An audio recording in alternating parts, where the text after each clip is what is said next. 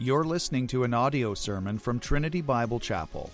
For more information, please visit our website at trinitybiblechapel.ca. As we get started, I want to send you greetings from all around the churches of Canada. As I interact with many different churches, you need to know, and I like to remind this, I like to bring this reminder to you whenever I come. There are many churches all across Canada who are encouraged by Trinity Bible Chapel, and they are following, and we are very thankful for the ministry of this church. So as partners in the gospel, we thank you for standing with your leadership and continuing to be a Christian culture-making church. Secondly, I would like to also just give a shameless plug that we are hosting, Liberty Coalition Canada is hosting a live podcast event this coming Tuesday at 7 p.m. We are hosting it at Trinity Baptist Church in Burlington. We were going to host one here on Monday, tomorrow night, and then one there, and decided to amalgamate the event. So we would really love it if you would be willing to join us for a live podcast. My co-host and partner in crime, Pastor Tim Tyso, is here with us today. He and I are going to be discussing the matter of Islam and the Israeli conflict. So just a light topic for Tuesday night. But we would like you to come. It is at, it's going to be at 7 o'clock. The doors open at 7 o'clock. It's $25 a person, and we will be raising money to cover a number of the expenses for the court cases where we represent Christians across Canada. So we'd really love you to come. If you need to figure out how to do that, come and talk to me after the service. So with those two things being said, we are going to look at 1 Samuel chapter 5, and you can turn there now. And we are covering the subject matter of idolatry this morning. When Jacob asked me to come and share, I said to him, I've been watching and following that you've been going through the Ten Commandments, and I'd really like to talk out of 1 Samuel chapter 5 as a reinforcement. And he said, okay, that's fine. So we're going to talk today about idolatry, and I want to give you the heads up. This is a story that is meant to show you visually how silly and ridiculous idolatry is, and then at the same time to show you how dangerous it is. So this is a story, this is a narrative. We will be drawing conclusions from the text. And it's a joy to be able to grab these ideas and understand what's going on. So if you read this story, and there's times where you chuckle because of the behavior of the people in the story, that's okay. Because what God is doing is showing you and I both the seriousness and silliness of idolatry. The silliness as far as it's useless, the seriousness is that it is a real affront to Lord God for very specific reasons. So here we go. 1 Samuel chapter 5, verse 1. After the Philistines had captured the ark of God, they took it from Ebenezer to Ashdod. Then they carried the ark into Dagon's temple and set it beside Dagon. When the people of Ashdod rose early the next day, there was Dagon, fallen on his face on the ground before the ark of the Lord. They took Dagon and put him back on his place. But the following morning, when they rose, there was Dagon, fallen on his face on the ground before the ark of the Lord. His head and hands had been broken off and were lying on the threshold. Only his body remained. That is why, to this day, neither the priests of Dagon nor any others who enter Dagon's temple at Ashdod step on the threshold. Now the Lord's hand was heavy upon the people of Ashdod and in its vicinity. He brought devastation upon them and afflicted them with tumors. When the men of Ashdod saw what was happening, they said, "The ark of the God of Israel must not stay here with us, because his hand is heavy upon us and upon Dagon our God." So they called together all the rulers of the Philistines and asked, "What shall we do with the ark of the God of Israel?" They answered, "Have the ark of the God of Israel moved to Gath." So they moved the ark of the God of Israel. But after they moved it, the Lord's hand was against that city, throwing it into great panic. He afflicted the people of that city, both young and old, with an outbreak of tumors, so that they sent the ark of God to Ekron. As the ark of God was entering Ekron, the people of Ekron cried out, "They have brought the ark of God, of the God of Israel, around to us to kill us and our people." So they called together all of the rulers of the Philistines and said, "Send the ark of the God of Israel away. Let it go back to their own place, or it will kill us and our people." For death had filled the city with panic. God's hand was very heavy upon it. Those who did not die were afflicted with tumors, and the outcry of the city went up to heaven. When the ark of the Lord had been in Philistine territory 7 months, Philistines called for the priests and the diviners and said, "What shall we do with the ark of the Lord? Tell us how we should send it back to its place." They answered, "If you return the ark of the God of Israel, do not send it away empty, but by all means send a guilt offering to him." Underline that. "Then you will be healed, and you will know why his hand has been lifted from you." The Philistines asked, "What guilt offering should we send him?" They replied, 5 gold tumors and 5 gold rats, according to the number of Philistine rulers, because the same plague has struck both you and your rulers. Make the models of the tumors and rats that are destroying the country and pay honor to Israel's God. Perhaps he will lift his hand from you and your gods and your land. Why do you harden your hearts as the Egyptians and Pharaoh did? When he treated them harshly, did they not send the Israelites out so that they could go on their way? Now then, get a new cart ready with 2 cows that have calved and have never been yoked. Hitch the cows to the cart, take their calves away and pen them. Take the ark of the Lord and put it on the cart, and the chest beside it, and in a chest beside it, put the gold objects you are sending back to him as a guilt offering. Send it on its way, but keep watching it. If it goes up to its own territory toward Beth Shemesh, then the Lord has brought this disaster on us. But if it does not, then we know that this is not his hand that has struck us, and this has all happened by chance." So they did this. They took 2 such cows and hitched them to the cart and penned up their calves. They placed the ark of the Lord on the cart and among the chest containing gold rats and models of tumors.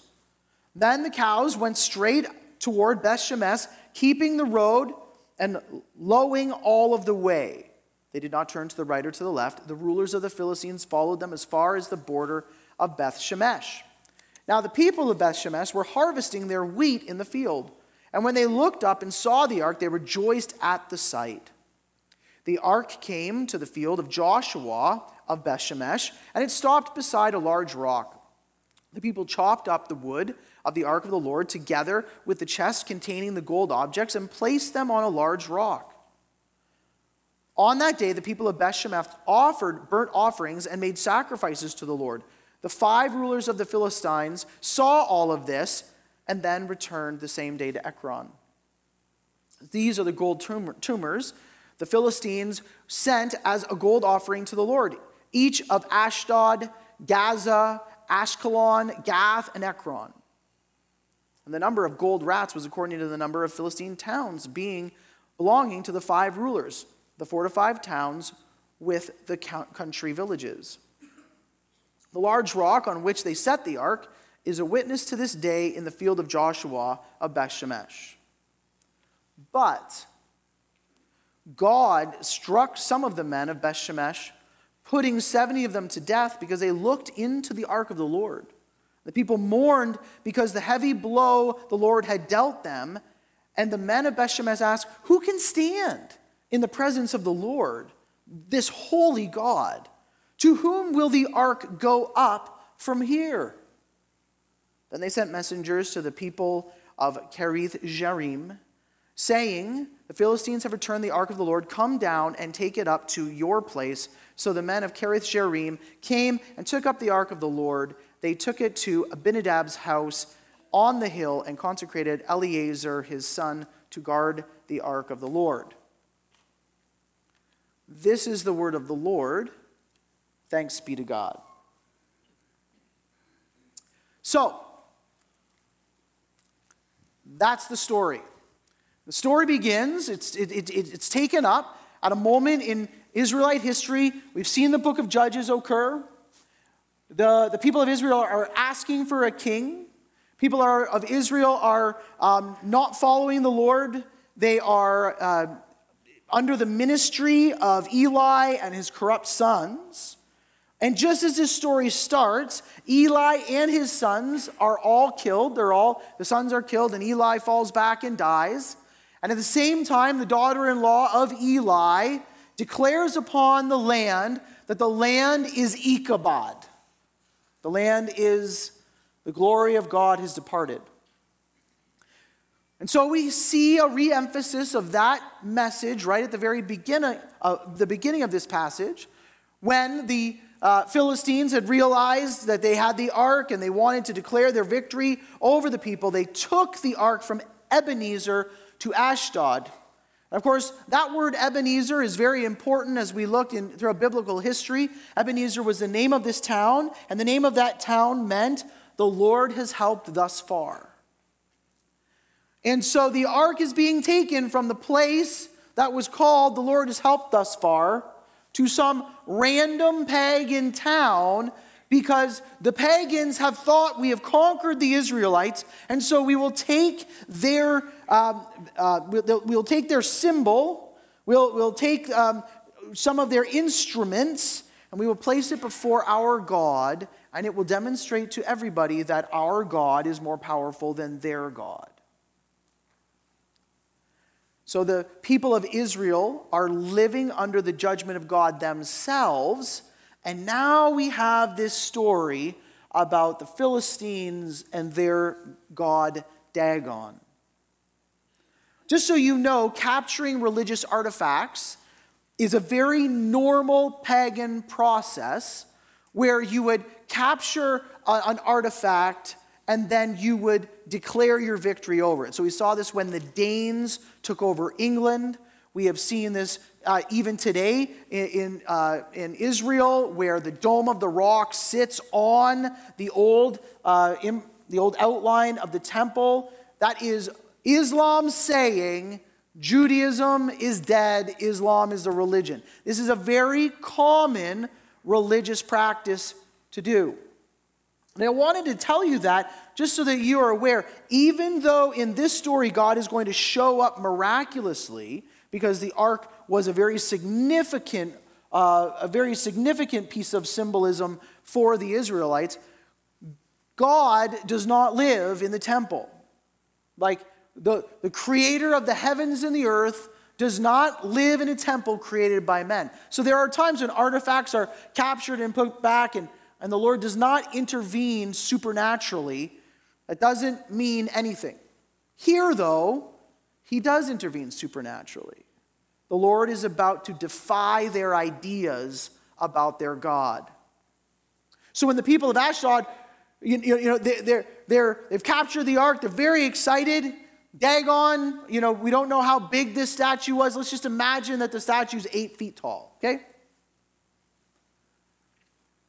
When the people of Ashdod rose early the next day, there was Dagon, fallen on his face on the ground before the ark of the Lord. They took Dagon and put him back in his place. So here's the picture, okay? We're all Dagon worshipers. Dagon's really cool. Dagon's this beautiful image in front. We come all the time to worship Dagon, except this time we showed up and Dagon is flat on his face in front of the ark of the Lord after the ark of the Lord has been placed in his presence. And every single person, down to the youngest child, can understand exactly what God is doing clearly as an illustration. What has God done? Somebody shouted out. louder. It's okay. Guys, every child can understand the symbolism of what God is doing. Dagon can't stand in the presence of the living God. So he's fallen on his face.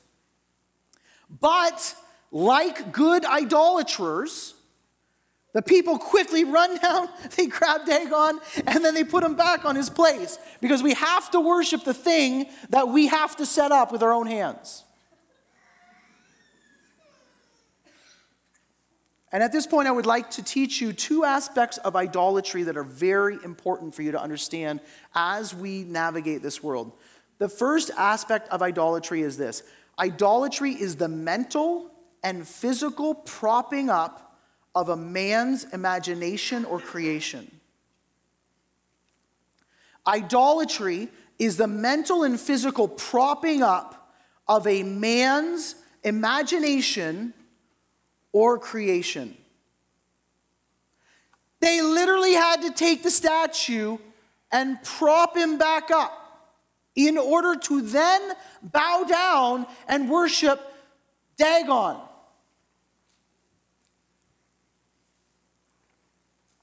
The other aspect that you need to understand is that this fashioning of an idol in our own hands is because we've accepted the premises of individuals. So Isaiah 2:8 says, their land is full of idols. They bow down to the work of their own hands, what their own fingers have made. So you can do that by casting an actual little god. You can actually build up an actual idol to be a part of your idolatry. So all around the world, we can see little cats with waving arms. We can see big, fat, golden Buddhas. We can see jade statues. When we get into Hinduism, we can see the murtis, which are elephants with many arms, voluptuous women with many arms. You can actually see literal crafted statues where somebody has said, I think that this is how I want the God to look, so I will create an image of this God.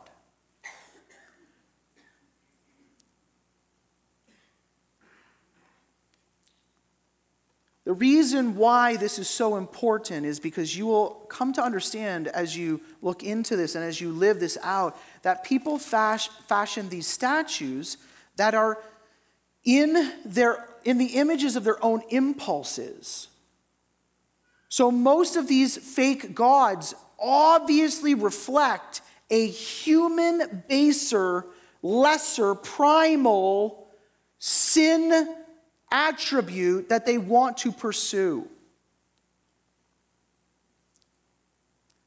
So the sin of idolatry can be actually saying, I want fertility for my family, so I will fashion a god that likes and looks for and makes me feel and other people feel sensual, and we will worship that so that everybody in the room turns around and wants to be fertile.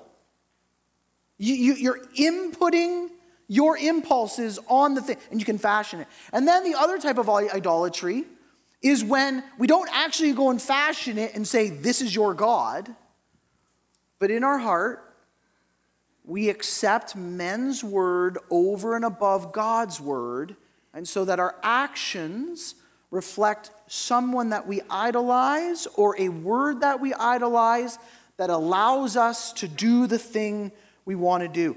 This is a very important concept.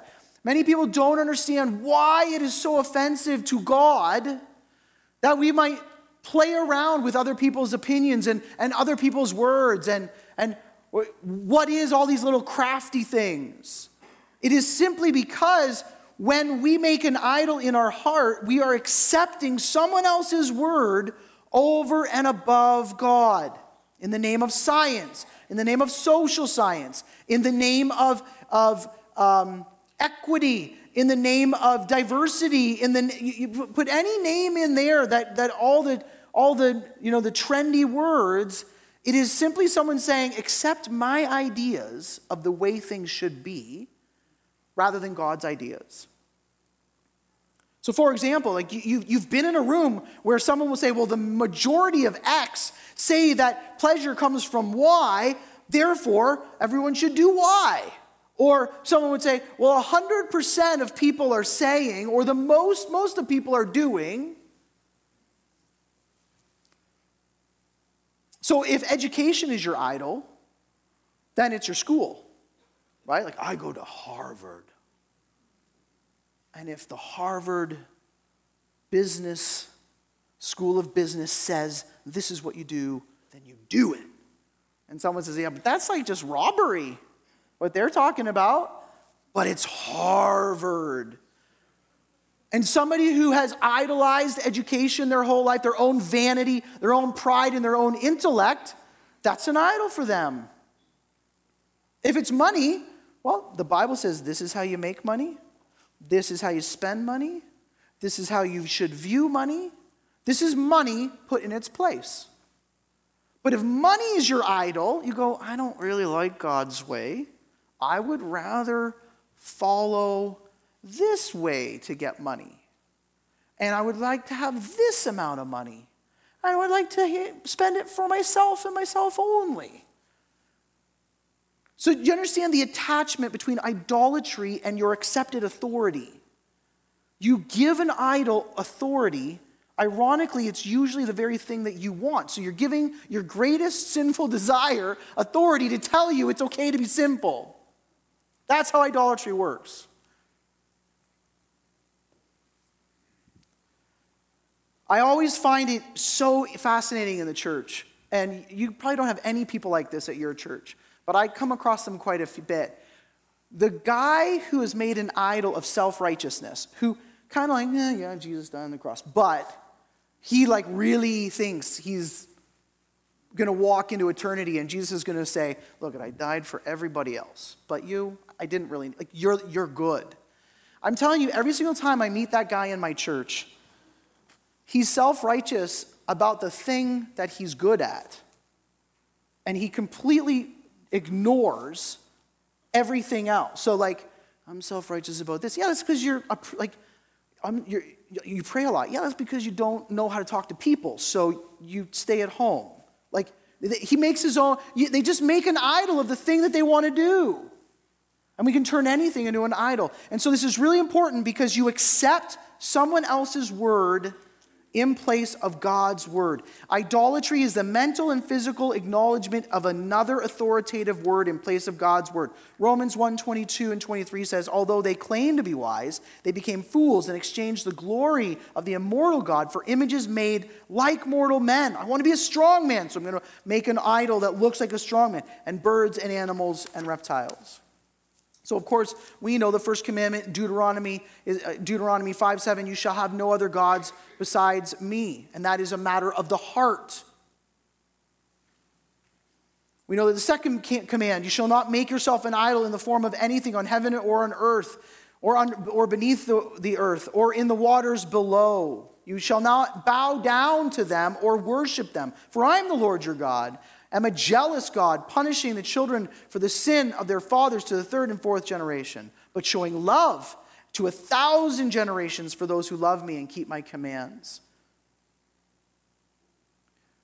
So the first lesson here about idolatry is that when you're engaged in it, you're actually creating it. So people constantly, this is called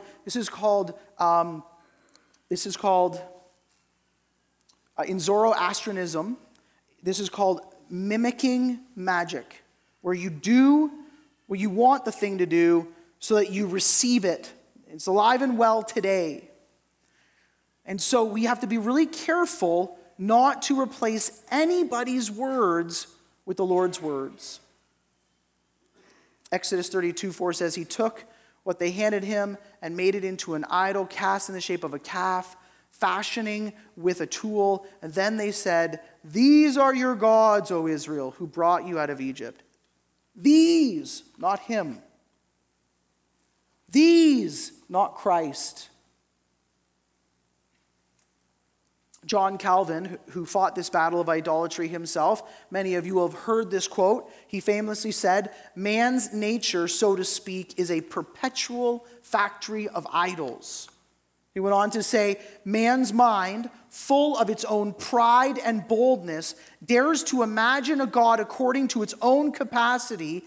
As it sluggishly plods, indeed is overwhelmed with the crassest ignorance, it conceives an unreality and an empty appearance of God." Those are really important words. It creates an unreality and an empty appearance of God. When someone creates an idol and said, "Go worship this," it's a non-reality. It doesn't exist. Martin Luther, who also talked about this, he said, "The wicked say and admit," and he's talking actually of the Roman church at this time, says, "I am a monk, and I serve God with vows and ceremonies. Because of this, he will give me eternal life." But who tells you that thus are worshiping the true God when he has not commanded these things? Therefore, you have made up for yourself some God who wants these things, although there is no true God who requires this, and who wants to give eternal life because of this. What you are worshiping is an idol of your own heart, whom you think the righteousness of your own works pleases.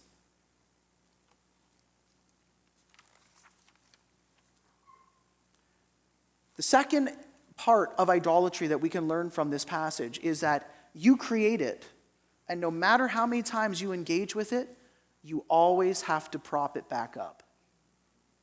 It's a silly little act that we do, but Dagon's fallen on the ground. The ark of the Lord is standing there. Dagon's fallen on the ground, and the people run and they prop it back up. We think that people who commit idolatry, so someone who is being idolatrous with wealth, I think many of us struggle with the secret belief of, it's not going so bad for them. Or someone who has really fallen into some type of sin, but they haven't yet paid for it. The brokenness hasn't fallen apart yet. Maybe, men, you're looking at a guy who's left his wife and he's gone out and he's departed from his family, and right now he's in that party year. And maybe in your mind you go, maybe that's just not that bad. That's what we do. We tend to think that people will get away with idolatry. But when you do it, when you worship a false god, when you put someone else's word above God's word, you always have to pick it up. It always falls apart. Why? Because this is God's creation. An idol is nothing in God's creation. So sometimes God acts supernaturally, like in this story. But I'm telling you, God always acts naturally through his normative law that you can't get away with sin. So, number one about idolatry is replacing someone's word and putting it above God's word. And the second thing is that it's always you propping up some human imaginative idea.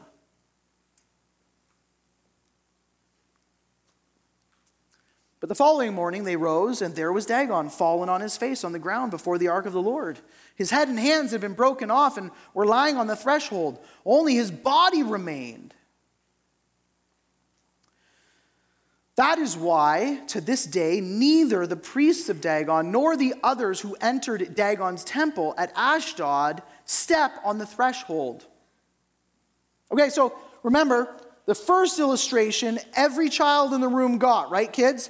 You understood that here's Dagon, they're worshiping him. They put the ark there to illustrate that Dagon's more powerful than Yahweh. They wake up in the morning, and now Dagon's fallen on his face before the ark, and every one of us, down to the last child, understands that no God's greater than Yahweh.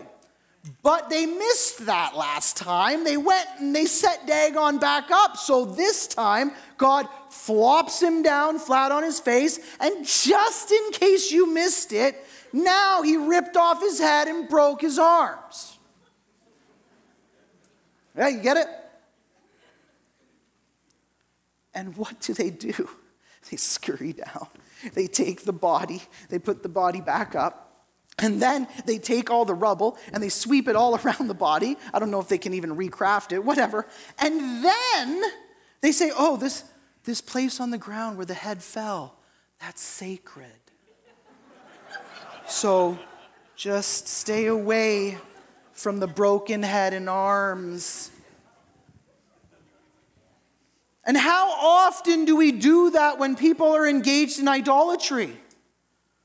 All of a sudden, purple-haired Karen has more authority in my life because I'm dancing around her broken head and her ripped-off arms and her idols. And I'm scared of her rather than scared of the living God. And I'm missing the point. Her whole world is falling apart in front of her. And instead of engaging with her, sacred Karen, wise Jimmy. Oh, my son came home from university. He read a textbook. So who cares? God's word's good. But there was this philosopher. We do it all the time. Isn't it unbelievable that the pagans missed the point? That's why this is such a visual. It's absolutely silly. But it's absolutely dangerous.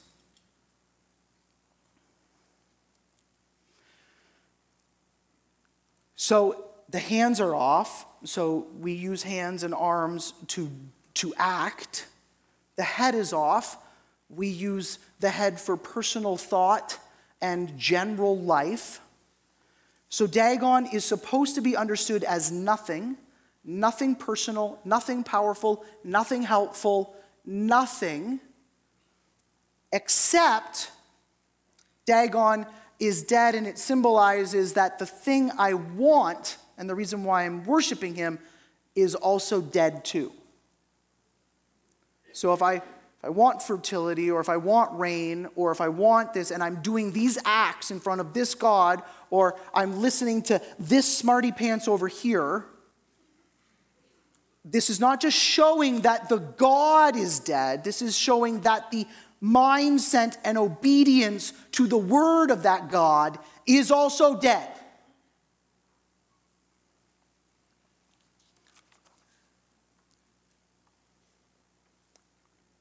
So, don't be intimidated by the protester with a Palestinian flag right now. Don't be intimidated by the girl who is just soaking in critical theory and is sensitive to any type of pushback. And parents, this is a very sincere point. Don't let your prodigal children lead you away from God. Andrew prayed this morning that those kids who are walking far from the Lord, who have turned their back to God, that they would return, and it is a prayer that we all pray. But I will tell you that I have been shocked in my 47th year of life, in my 25th year of pastoring, that I am seeing more 40 to 50 to 60-year-olds walk away from the faith or from the ethics and the morals and the commands of Scripture because of their rebellious kids than I would have ever imagined. Tim and I have talked about this on the podcast lots of time. There are Christian camps, there are Christian universities, there are Christian ministries that are walking away from the tenets of Scripture simply because the younger generation wants to have a license to do anything. And they are turning into evil, perverted, pagan, tribal people. Where the only sin is to sin against their tribe. And if you, the parent, try to guide them, you're getting a lot of pushback. Do not let a foolish, hard-hardened young adult lead you away from Christ. Even if they're birthing your grandchildren. Even if they're looking you in the eyes with a big, I shot my first deer 2 weeks ago. Man, did she look right? She looked me right in the eyes. That's what you do with your kid, right in the heart with the gospel, with the authority of King Jesus. It's a big deal. This whole tiptoeing. Okay, so for those of you who are listening, you'll realize that I read almost 2 full chapters of Scripture, and we've gone through 5 verses. So don't worry, we are now going to conclude the next 2 chapters. So if we go and we follow the story, the next number of verses is all about this story, about how the pagans deal with the presence of God. So they haven't picked up that they should repent and worship the only true God, but they know something is wrong. And they say things like this. Number 1, the phrase, God's hand was heavy upon them, is repeated multiple times in the passage. It's repeated both by the narrator, and it is repeated by the people who are professing it, saying, God's hand is heavy upon us. So God's hand is heavy upon us, upon them. They're seeing it, and they're seeing it so much that the outcry of the city went up to heaven. This is a phrase we have not seen since the Israelites in Egypt, when they were suffering under the oppression of slavery, and their cry went up to heaven. And this is almost a parallel sentence so that we would understand the Lord is truly dealing with them. Like this is not light stuff. God is knowingly putting his hand upon them of judgment that they might turn and repent. But here you have to understand, again, when we're in Hebrew narrative, you have to understand the details, the historical context of what's going on. When they say, what guilt offering should we send him? If you've ever read your Bible, you go, well, how would a pagan know about a guilt offering? How did they even get the whole concept of guilt offering? And so what you have to understand is that they bring these priests in, they bring these diviners in, and they get really bad advice, but they get bad advice in the context of the fact that they knew the story of Egypt. They say it, don't harden your heart. Look at Pharaoh, he hardened his heart. Don't harden your heart like Pharaoh. Look at what their God did to him. And then they say things, well, what type of guilt offering should we send him? So they understood the narrative of the Torah. They understood some of the theology, and maybe they didn't understand all of the rituals, but where could they go to find out if they were truly repentant? They're trying to get the ark back to the Israelites. They could go to the Israelites. What should we do to appease your God? What should we do? But they don't. In fact, their way of handling it is, don't make a sacrifice. Fashion gold mini idols out of unclean animals like rats and tumors. Not one of you even flinched at rats and tumors. I'm surprised by that. It's kind of gross. Hey, I got an idea. Let's appease him by taking rats, dipping them in gold. That's going to be a cool thing. And then, hey, do you remember that guy who died the other day? And we cut him up in the middle, and we realized a big infestated growth in him. Let's make a bunch of those ones into gold. That's a beautiful image. Now, this is what I'm talking about, imitation magic. They're actually believing that if they make the rats into gold, they make the tumors into gold and give them away to the Israelites, the Israelite God, it will actually take the physical rats and the physical tumors away. Imitation magic, Zoroastrianism, it's all over the place. But they're unclean animals. And then finally, they decide to give the ark back in some mystical, well, if he goes to the left, we know it's, we know from God. If he goes to the right, we knew it was all by chance. And again, you got to think that through, all by chance. Yeah, you put the ark in front of your God is face flat one day. It's the same the next day. The next day, your God is completely destroyed. You didn't get the message, so the next day and the weeks to follow, you all have tumors which nobody ever had, and you have a problem with rats which you never had in the past. But you're willing to say, it might be all chance. Now, here is a really important point, and you're going to actually see it in God's judgment against the Israelites too. They wanted the blessing of God going easy on them, but they didn't want God. They just wanted his presence out of there. They wanted it. They're recognizing we have to appease him. But they're not wanting to leave their paganism, their pagan practices, which are so seductive. They just want God to bless them, but also to depart from them. And is that not something that you and I do on a regular basis at times? God, I want your blessing. Like, we were with a bunch of missionaries this last week. Sarah and I were talking about this yesterday as she was driving home from Texas and I was flying here.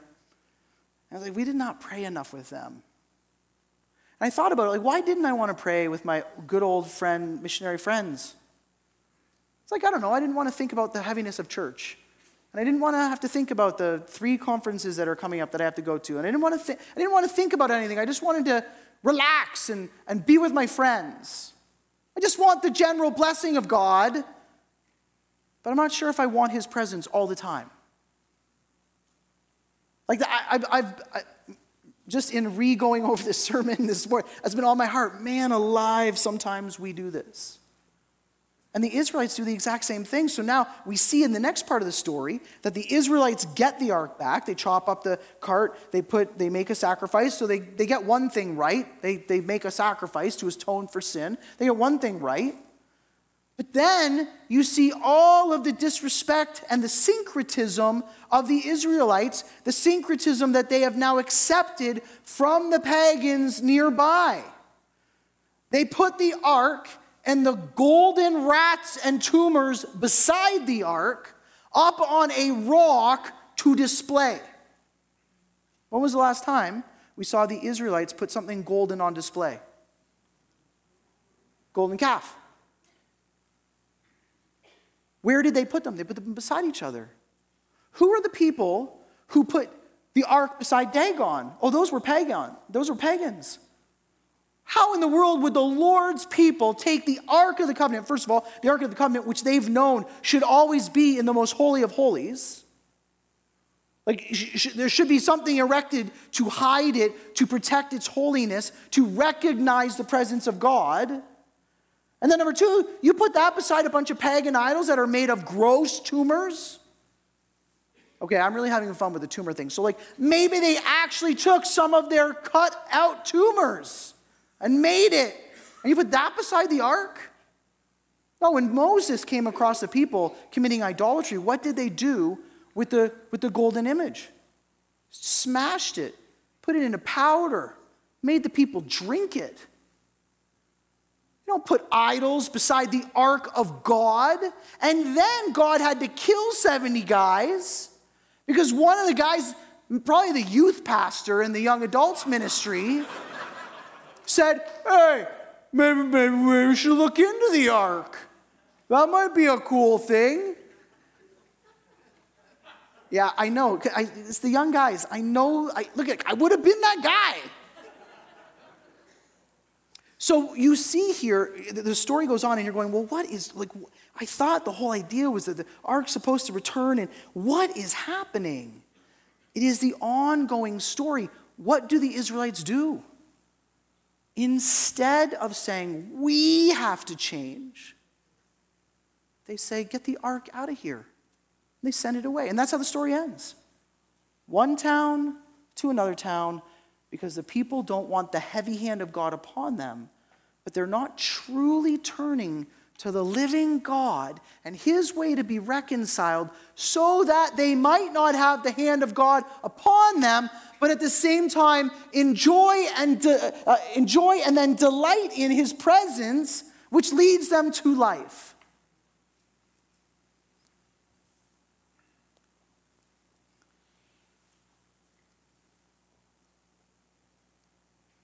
Matthew Henry writes, in times of public calamity, we fear for ourselves, we fear for our families, and we fear for our country, but who cares for the ark of God? We are favored with the gospel, but it is treated with neglect or contempt. We need not offer it. Should be taken from us. And many people do this. So, that is the situation. Sinners, at length, will go out of their way to get out of misery, but refuse to part with their sins, so they can't have both. They can't be out of idolatry and have God's hand off them, and they struggle to do that. And they move from one idol to another idol, to another idol, to another idol, trying to find something out of a alt world that doesn't exist. What is the solution? The solution, as always, is a beautiful remedy where we can be in the presence of God through repentance and the forgiveness that comes through faith in Christ, instead of mixing with the pagans, facing the consequences that they face, and trying to get God to move away from us. Let me read for you the solution. The God who made the world and everything in it is the Lord of heaven and earth, and does not live in temples made and built by hands. From one man he made every nation of men, that they should inhabit the whole earth. And he determined the times set for them and the exact places where they should live. God did this so that men would seek him and perhaps reach out to him and find him, though he is not far from any one of us. For in him we live and move and have our being. As some of your own prophets have said, we are his offspring. Therefore, since we are God's offspring, we should not think of the divine being as like some gold or silver or stone image, an image made by man's design and skill. In the past, God overlooked such ignorance, but now he commands all people everywhere to repent. For he has set the day when he will judge the world by justice, by the man he has appointed. And he has given proof of this to all men by raising his man, him, Christ, from the dead. I have 2 points to conclude for you from that passage. Number 1, if you are new to this church congregation because you have walked off the street or walked out of another temple or walked out of an academic secular setting and you have come in here for the first time and you are wondering, how do I reconcile with God because I feel his heavy hand upon my life in the decisions that I'm making? There is one answer. Reach out to him. He will let you find him. He is not far off, and he has made the way because of Jesus, the man he has appointed to judge the living and the dead. And if you trust in that man, he will declare you innocent on the day of judgment. That is the gospel. That is the truth that you, if you're brand new here and you don't understand anything else, you need to accept that truth. God created the world and he is here to be found. You have to trust in the Lord Jesus Christ, who died on the cross and was risen from the dead. And church, the second part of application is, what do we do and how do we take that message? And my exhortation to you this morning from Scripture is, this is Paul sitting in the midst of a bunch of pagan idol worshipers. Literally, John's the idol maker down the road who makes idols and sells them. I know you're not, but We are now living in the new paganism. There are world religions and false religions coming at us from everywhere. Secularism, which is a religion in and of itself, is pervasive in our culture. They're literally creating an entire alt world, and they think it's a real world. Do not reason with them to start. You call them to faith in the Lord of the universe. You call them to faith in his man. Then you can reason with them.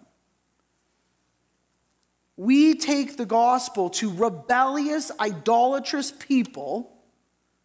We do not take the gospel to people who are victims and have no guilt. And we can take the gospel as those who have been forgiven.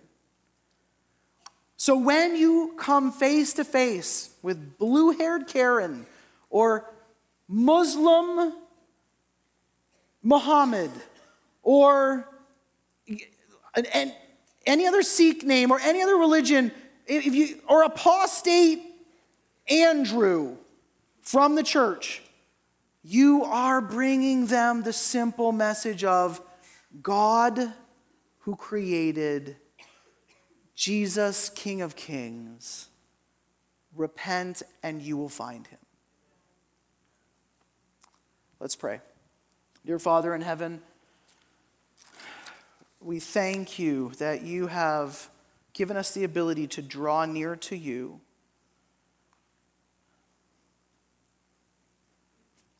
God, you know that our hearts are so easily swayed into making idols. Please forgive us when we do this. And our hearts are so easily swayed to be influenced by the paganism all around us. The lights and the scents and the sensuality, all of those things are just so tempting to us. God, forgive us for being, when we synchronize the faith, when we synchronize your truth with falsehood. And Lord, we do pray that many in Canada would turn, that many in Canada would be found by you as we go out and tell them to find you, and they choose to do so. They pursue you. They repent. We do ask for a great working of your Holy Spirit so that this might happen, and we pray these things in Jesus' name. Amen.